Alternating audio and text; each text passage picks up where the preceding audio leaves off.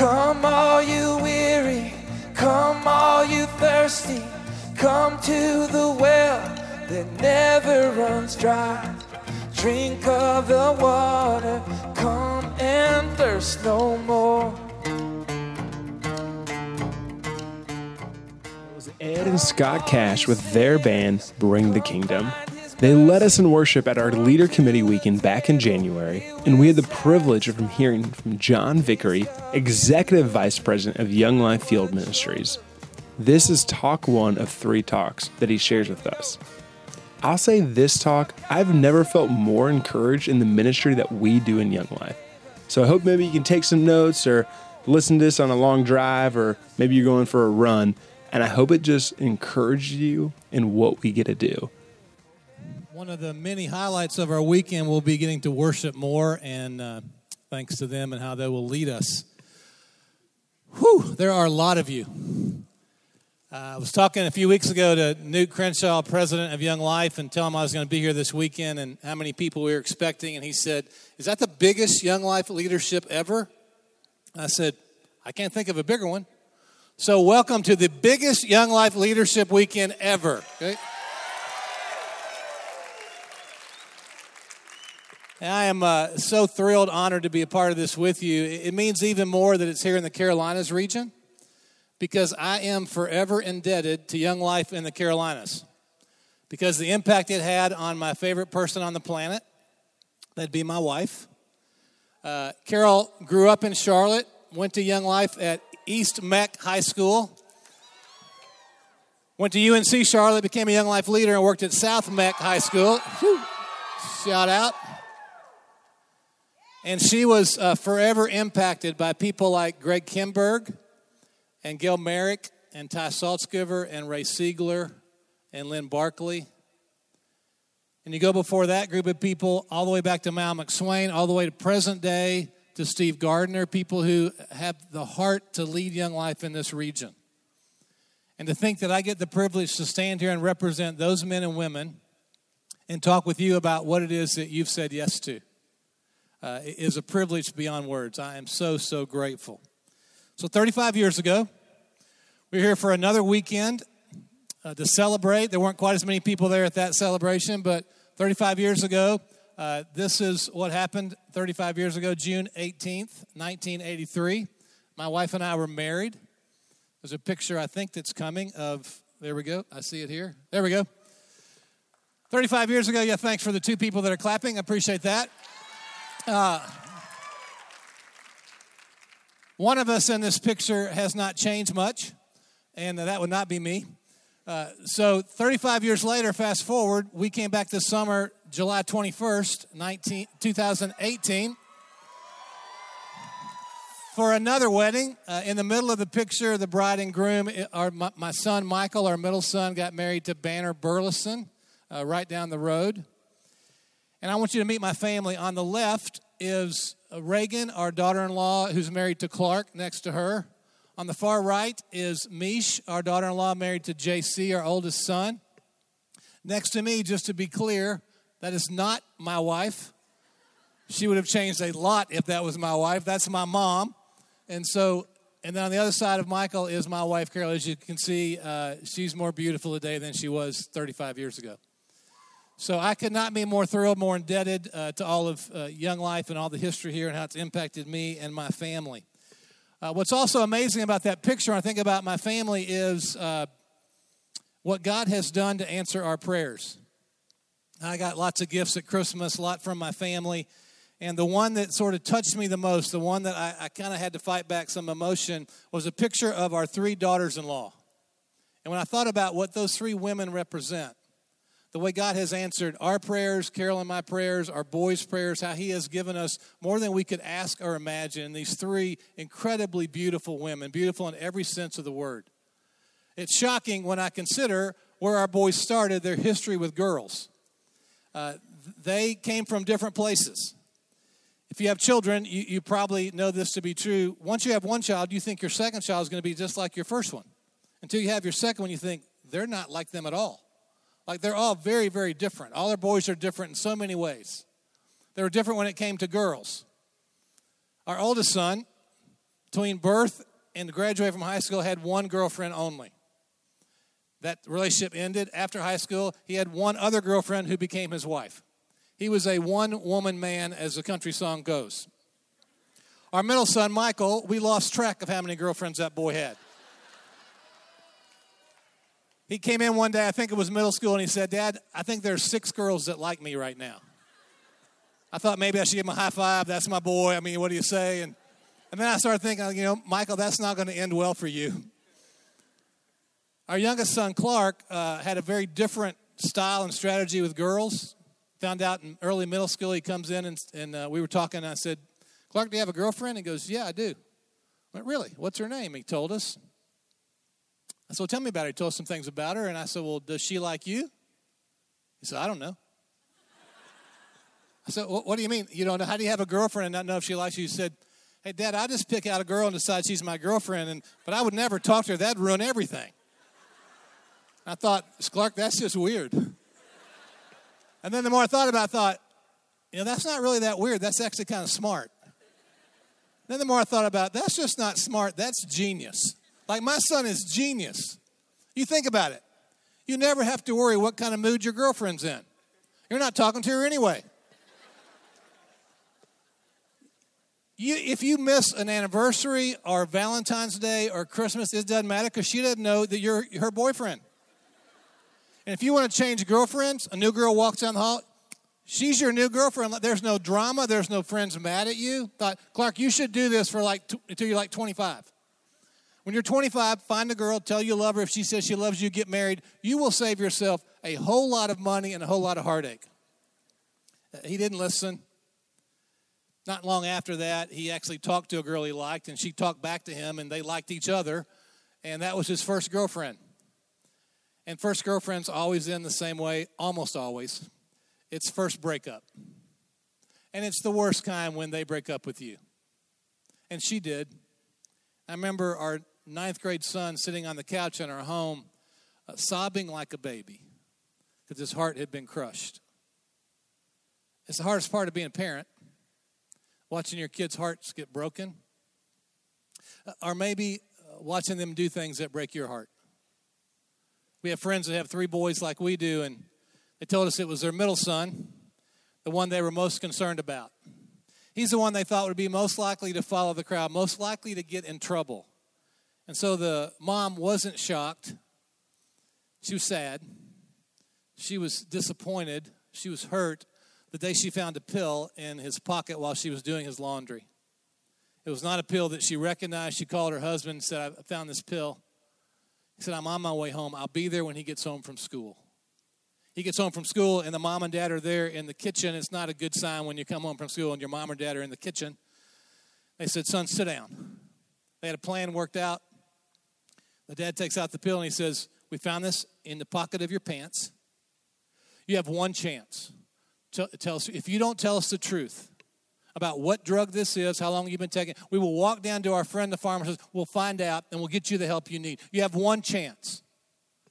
Slide the pill across the table, and he looks at them, and they can't really tell what's going on in his head. And he gets up, and he goes over and gets a glass, and he fills it with water, and he comes back, and he sets it on the table, picks up the pill, drops it in, turns into a dinosaur.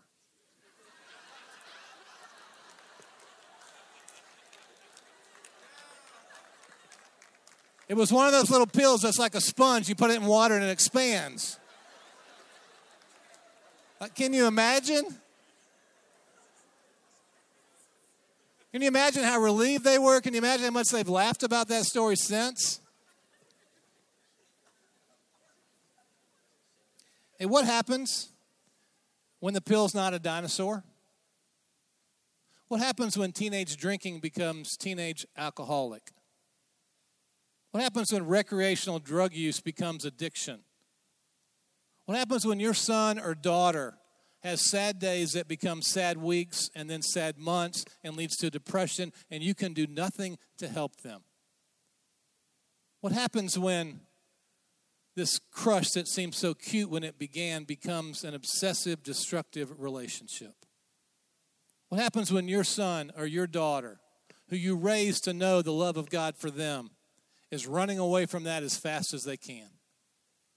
What do you do as a parent? You pray.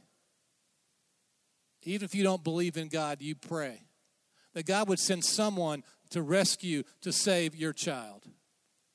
What you're praying for is a Young Life leader. You probably don't even know it. On behalf of parents throughout the Carolinas, thank you for saying yes. You're an answer to their prayers. On behalf of all of them who were desperate, who prayed, God, please, would you send someone to rescue my child? Thank you for saying yes. I'd love to talk with you this evening to begin our weekend together and talk about what have you said yes to? What does it mean to be on Young Life staff, to be a Young Life committee person, to be a Young Life leader? Where is it we're going together?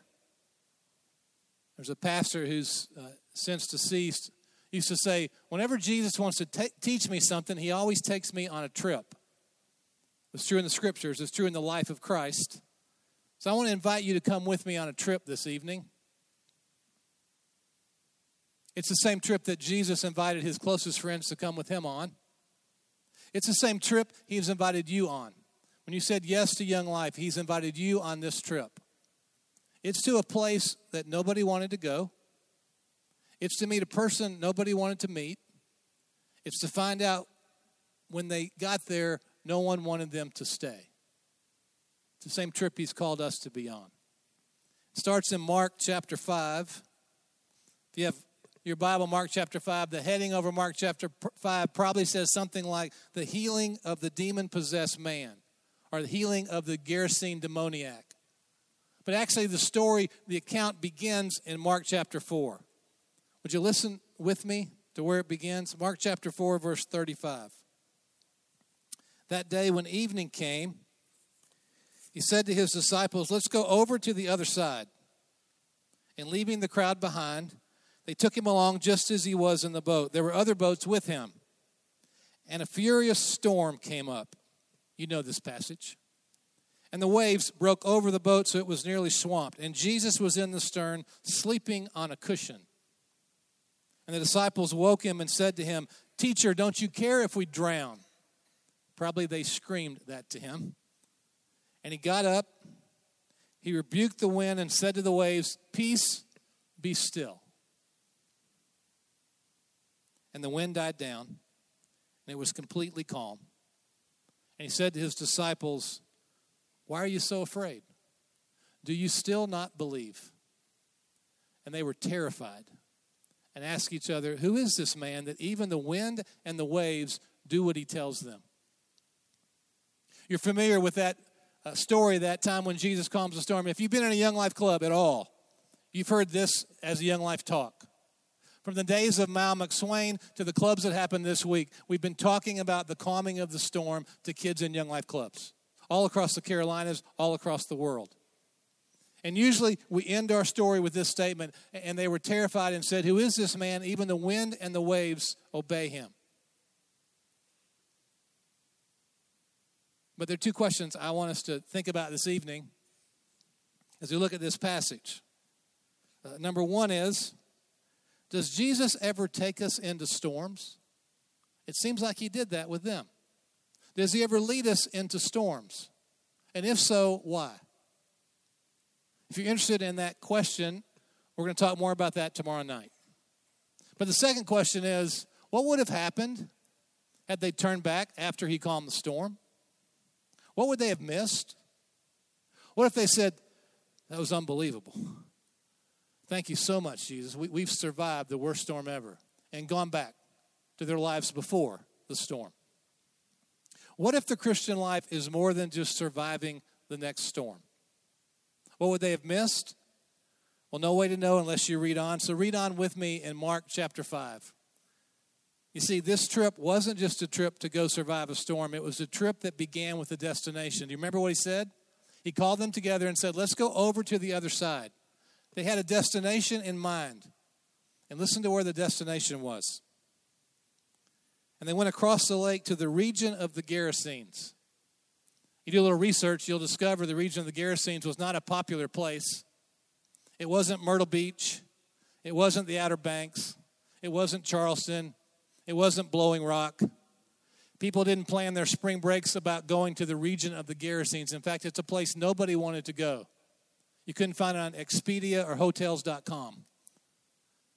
This was a place on the other side of the lake. It was the other side of the tracks. The people over there, they weren't like them. They had intermarried. They had different beliefs. They had different skin color. Nobody would go to the region of the Gerasenes. But Jesus and his friends, that was the destination. For almost 80 years, Young Life has had the privilege to go to places that nobody wants to go. To middle schools and high schools and colleges. Because we know who we'll meet when we get there. Listen who Jesus meets when he gets to the region of the Gerasenes. Verse 2, when Jesus got out of the boat, a man with an evil spirit came from the tombs to meet him. The man lived in the tombs, and no one could bind him anymore, not even with a chain. For he'd often been chained hand and foot, but he tore the chains apart and broke the irons on his feet. No one was strong enough to subdue him. Night and day among the tomb and in the hills, he would cry out and cut himself with stones. They get to the shore of the region of the Gerasenes. They meet the last person you'd want to meet. Of all the people you'd want to meet in the region of the Gerasenes, this would be the least likely person you'd want to meet. But it's the very person they went there to meet. I don't know all the issues with this man. He's got lots of issues. I can tell you a few of them. He's a man with no home. His address is a cemetery. He lived in the tombs. He's a man with no family. I'm not sure if they kicked him out or he just left, but he is alone living in a cemetery. No family, no home. He's a man whose society has failed. They tried to bind him hand and foot, but he always broke the chains. And finally, at some point, it looks like they just said, okay, enough. You stay over there, we'll stay over here. And there was distance between him and society. And lastly, he's a man who had so much pain that he cried out and cut himself with stones. For almost 80 years, Young Life's had the privilege to go to places no one wants to go because we know who we'll meet when we get there. In middle schools and high schools and colleges all across the Carolinas, there are kids that are just like this man. There are kids that don't have a home. Yes, there are homeless kids in Carolinas. I hope we get to meet all of them. But there are also a whole bunch of other kids who live in a structure called home. But if you spend any time with them in that structure, you know very quickly that's not a home. It's not what God intended.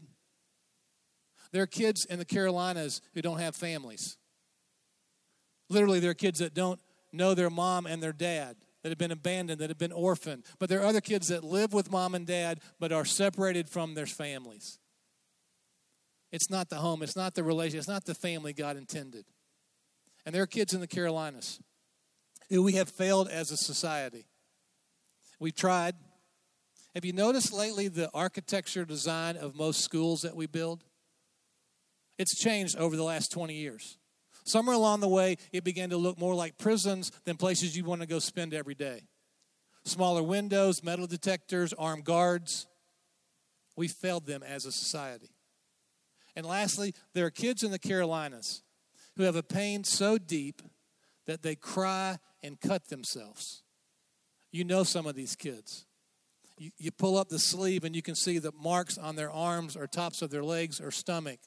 Some are old scars, some are fresh wounds. I don't get pain like that, but they do.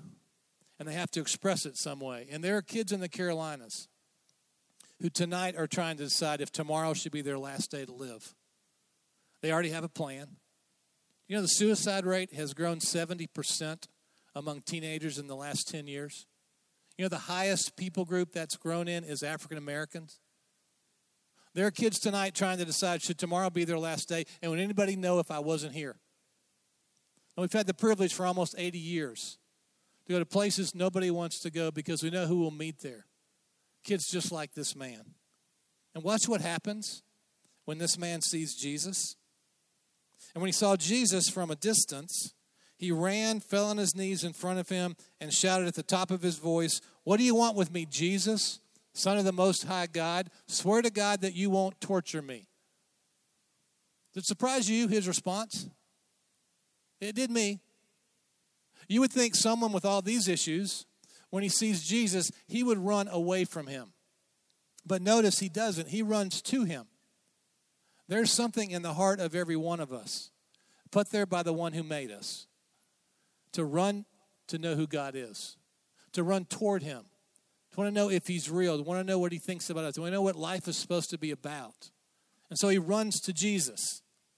You also realize quickly, he knows some facts about Jesus. He calls him by the right name. Jesus, Son of the Most High God. Check, correct. There are kids throughout the Carolinas, because it's the Carolinas, who know the right information about Jesus. They could tell you about Easter and Christmas. They could quote Bible verses to you, but they have come to the wrong conclusion like he did. Swear to God you have not come to torture me. There are kids in your communities, in your schools, who think Jesus has come to torture them. That if he were to show up at their school, if he were to walk in their hallways, every step would kind of rattle the walls. He'd carry a Bible about this big. He'd look at you like, I know what you did last weekend. And they would run away. For almost 80 years, Young Life has had the privilege to stand before kids and let them know there's been no more attractive person than Jesus Christ. If you could know him, if you could see him, if you could know who he is and how he feels about you, you would not run away. You would run to him. It's the greatest privilege in the history of humanity that we get to share that story with kids. And watch what happens in the conversation Jesus has with this man. And Jesus asks him, what is your name? And the man said, my name is Legion, for we are so many. What's your name? It's a normal thing you would ask when you first meet someone. What's your name? But how long had it been since anyone asked this man that question? You realize by his answer he didn't know his name, or else he decided it didn't matter. What's your name? He answers, defining himself by the forces out to destroy him. Legion means so many in here. We're so many in here out to destroy me. He didn't even know who he was anymore. What would happen if you walked the halls of middle schools and high schools and colleges in North Carolina and South Carolina and asked kids, what's your name? And they answered like he did, defined by the forces out to destroy them. Here's some of the things they might say. What's your name? My name's Alcoholic. I go by All-American. You can call me abandoned. I prefer anorexic. I'm academic. My name is abused. I like atheist. My name is addicted. Athletic. Call me agnostic.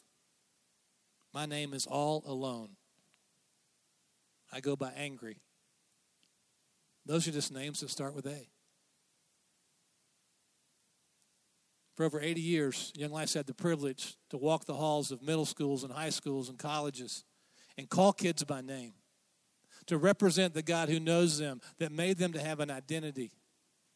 And I've seen it happen. You have too. Where kids will stop dead in their tracks because someone like you calls their name. Their mouths will drop open. They'll turn around and go, how'd you know my name?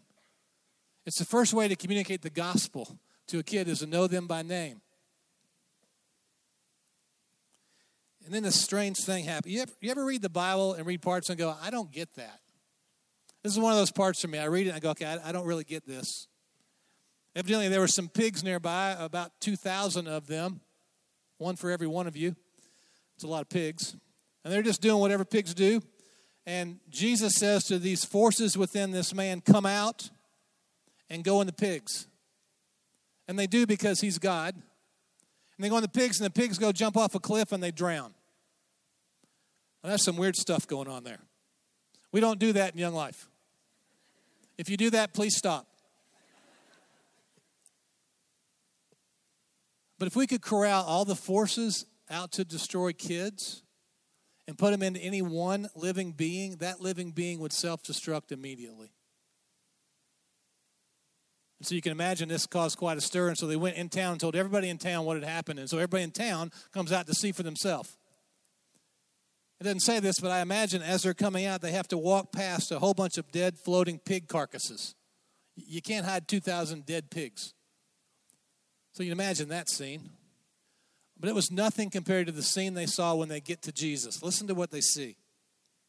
When they came to Jesus, They saw the man who'd been possessed by the legion of demons, sitting, dressed, and in his right mind. Sitting, dressed, and in his right mind. Sitting. They'd never seen this man sit before. He was always running through the tombs. Now he's sitting. It's as if he's at peace. He's dressed. Another gospel says he had no clothes. So now the naked, crazy man that ran through the tombs is dressed and sitting, and then this wonderful phrase, in his right mind. It means he knew who he was. Wouldn't you love to have seen that look? You'd love to have been there and watched? That's transformation. That's a life change before your very eyes. Have you ever seen that before? You have. I have. You've been to Young Life Camp. You've seen transformation before your very eyes. Years ago, a dad came to pick up his daughter who was at camp and had to leave right after club was finished the last night. They were going on vacation somewhere, so he's there, and it's the say-so night, and they ask any kids that have trusted Jesus this week, given their heart and life to Jesus, to stand up. And it's one of those nights where it looks like the whole room's standing. It was over 100 kids that stood. And this dad could not believe his eyes. He went and found the area director, and he goes, "Has this ever happened before?" The area director said, "It happens every week."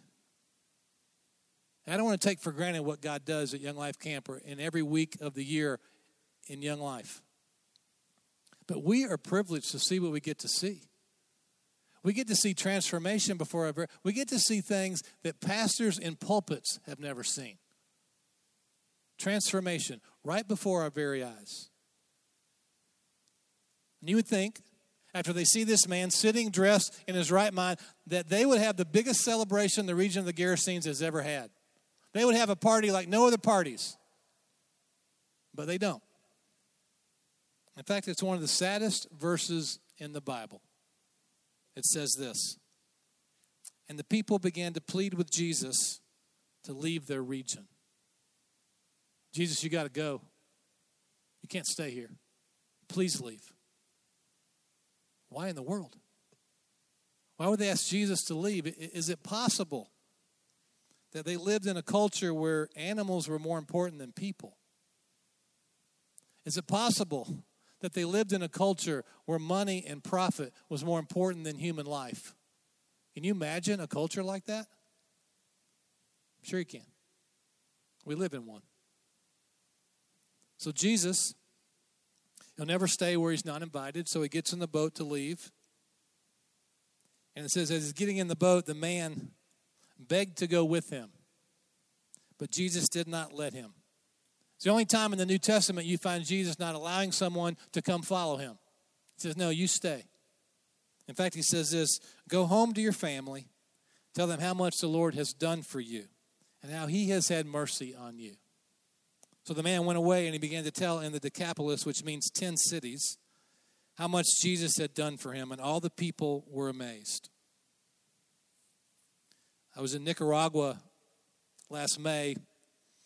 Mission leadership of Young Life went down there. And Young Life is global, by the way, and it's over 100 countries. We were down there for a leadership time, and Nicaragua was going through hard times. Pray for the people and staff and volunteers in Nicaragua. But they had, one afternoon, they had a big field and a bunch of games to play, and probably they didn't know how many kids would come. There must have been 800 to 1,000 kids. And so I'm out there trying to just kind of hang out with kids as an old guy. And I'm playing octoball with a bunch of kids from Nicaragua, trying not to get hit. And there's a boy next to me, and we bumped into each other a couple of times. And one time we bumped heads. And so I'm trying to say I'm sorry and thinking sign language for I'm sorry. And he's thinking that's sign language for you're an idiot. And so I'm finally trying to communicate with him. And I see him a little bit later. I think I'm going to try to get to know this kid. And so I walk up and I say, I think the word in Spanish for name is nombre or something like that. It says nombre. And he goes, my name is Isaac. I'm going, come on, dude. But I thought, he'd been waiting for someone to ask him. My name is Isaac. How many kids in the Carolinas are waiting for someone to ask them? What would have happened if they'd have stopped after the storm? What would they have missed? What would the man have missed? Can you imagine the reunion with his family? After that, he went to 10 cities and told 10 cities how much Jesus had done for him. 10 cities wouldn't have heard the gospel if they'd turned back. What would happen if you turned back? Young life is hard. Don't let anyone tell you otherwise. Young life is hard. It's fun. It's great. We laugh a lot, but it is hard. It's hard to go after kids that reject you. It's hard to get close to kids and have your heart broken by the things that break the heart of God. It's hard to see the pain in their lives and be unaffected by it. It's hard. I have a friend who's been on staff a long time, and he says, I quit Young Life about twice a month. How often do you? You probably have lots of reasons to quit. If you're on staff or committee or a leader, a volunteer, there are lots of reasons to quit. This is just hard. But what would you miss if you did? What kids wouldn't be reunited with their families? What cities wouldn't hear about the gospel because that one kid was going to go tell them? And what would you miss?